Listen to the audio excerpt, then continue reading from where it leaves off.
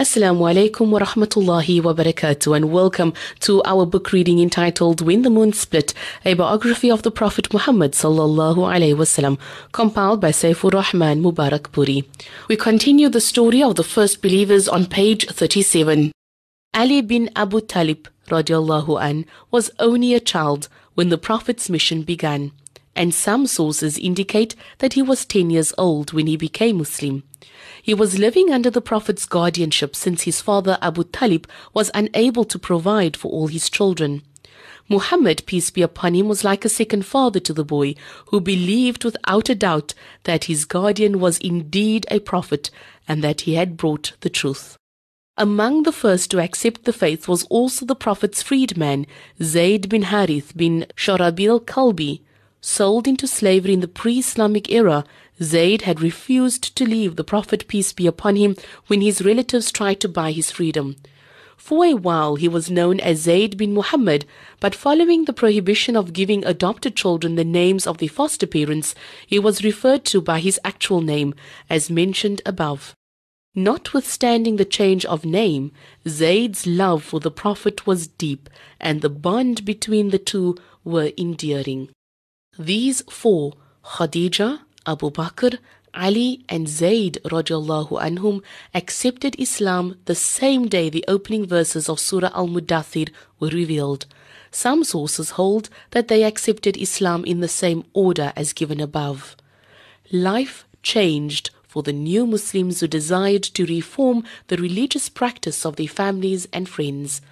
After his conversion, Abu Bakr radiallahu an began to encourage others to abandon idol worship and follow Allah's Messenger. A well-respected merchant, known for his generosity and intelligence, Abu Bakr was the foremost authority on Arab genealogy. His reputation and his character ensured that people gravitated to him, and if he deemed a person was sincere in finding the truth, he would talk to him about his new faith.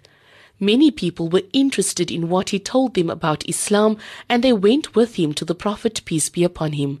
Among those who became Muslim in this way were Uthman bin Affan Amwi, Zubair bin Awam Asadi, Abdul Rahman bin Auf Zuhri, Sa'ad bin Abi Waqas Zuhri, and Talha bin Ubaidullah Taymi. Many others from the Quraysh later became Muslims: Abu Ubaidah Amr bin Jarrah, Abu Salama bin Abdul Asad and his wife Salama, Arqam bin Abil Arqam, Uthman bin Madhun and his brothers Qadam bin Madhun and Abdullah bin Madhun, Ubaidah bin Harith bin Muttalib bin Abu Munaf, Sa'id bin Zayd bin Amr bin Nafal and his wife, the sister of Umar, Fatima bint Hatab, Habab bin Arat, Ja'far bin Abi Talib and his wife Asma bint Umais, Khalid bin Sa'id bin As and his wife Amina bint Halaf, his brother Amr bin Sa'id bin As, Hatib bin Harith and his wife Fatima bint Mujalil, and his brother Hatab bin Harith, his wife Fakiha bint Yasir, and his other brother Mu'ammar bin Harith, Muttalib bin Azhar and his wife Ramla bint Abi Auf, and Na'im bin Abdullah bin Naham. More believers came from other tribes to embrace Islam: Abdullah bin Mas'ud Hadli, Mas'ud bin Raba'a Qari, Abdullah bin Jash and his brother Abu Ahad bin Jash, Shuhayb bin Sinan Rumi, Amr bin Yasir Ansi and his parents Yasir and Sumayya, and Amr bin Fuhayra. Ayman Baraka, the Prophet's father's Abyssinian slave who had looked after the Prophet during his childhood, also became Muslim, as did al-Fadl Lababatul Kubra bint Harith Ilalya and Asma bint Abu Bakr Siddiq. These and others who embraced Islam in the early days of Islam are called the earliest believers. Scholars put their number at 130, but the exact time of their declaration of faith cannot be determined. Such a list includes those companions also who embraced Islam after the Prophet, peace be upon him, began preaching his message openly. Despite the long gap between the first and second revelations, subsequent revelations came in quick succession after Surah Al-Mudathir. The next surah to be revealed was Surah Al-Fatiha. Surah Al-Mudathir was not a set of instructions for the Prophet ﷺ alone. Its message was explicit for the believers as well. In its verses, they were given a set of rules to live by, rules that still bind Muslims to the law of Allah. The surah teaches the believers how to praise and invoke Allah subhanahu wa ta'ala, some of whose principal attributes are also mentioned in the verses. We learn through it that each person will reap what good or bad he sows in this world, and that he will receive the recompense for it in the next world. It guides one to the way of true success. Other duties and acts of worship were instituted with subsequent revelations. Once the bedrock of faith in Allah and His Messenger had been firmly established, the believers were instructed to build on their faith with acts of worship. The first duty ordained at the beginning of the Prophet's mission was salah, or prayer. Jibreel alayhi salam taught the Prophet sallallahu alayhi wasallam how to perform prayers and wudu or ablution, and asked him to offer 2 raka'ah or units of prayer morning and evening. Since wudu was made a prerequisite of prayer, perfect purity became the sign of a believer.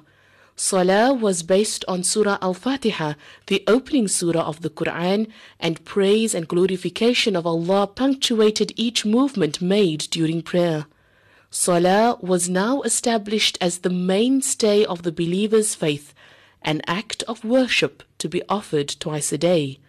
Trying to keep their worship pristine, far from the idolatrous practices of Makkah, the believers would perform salah in secluded places like vales and passes.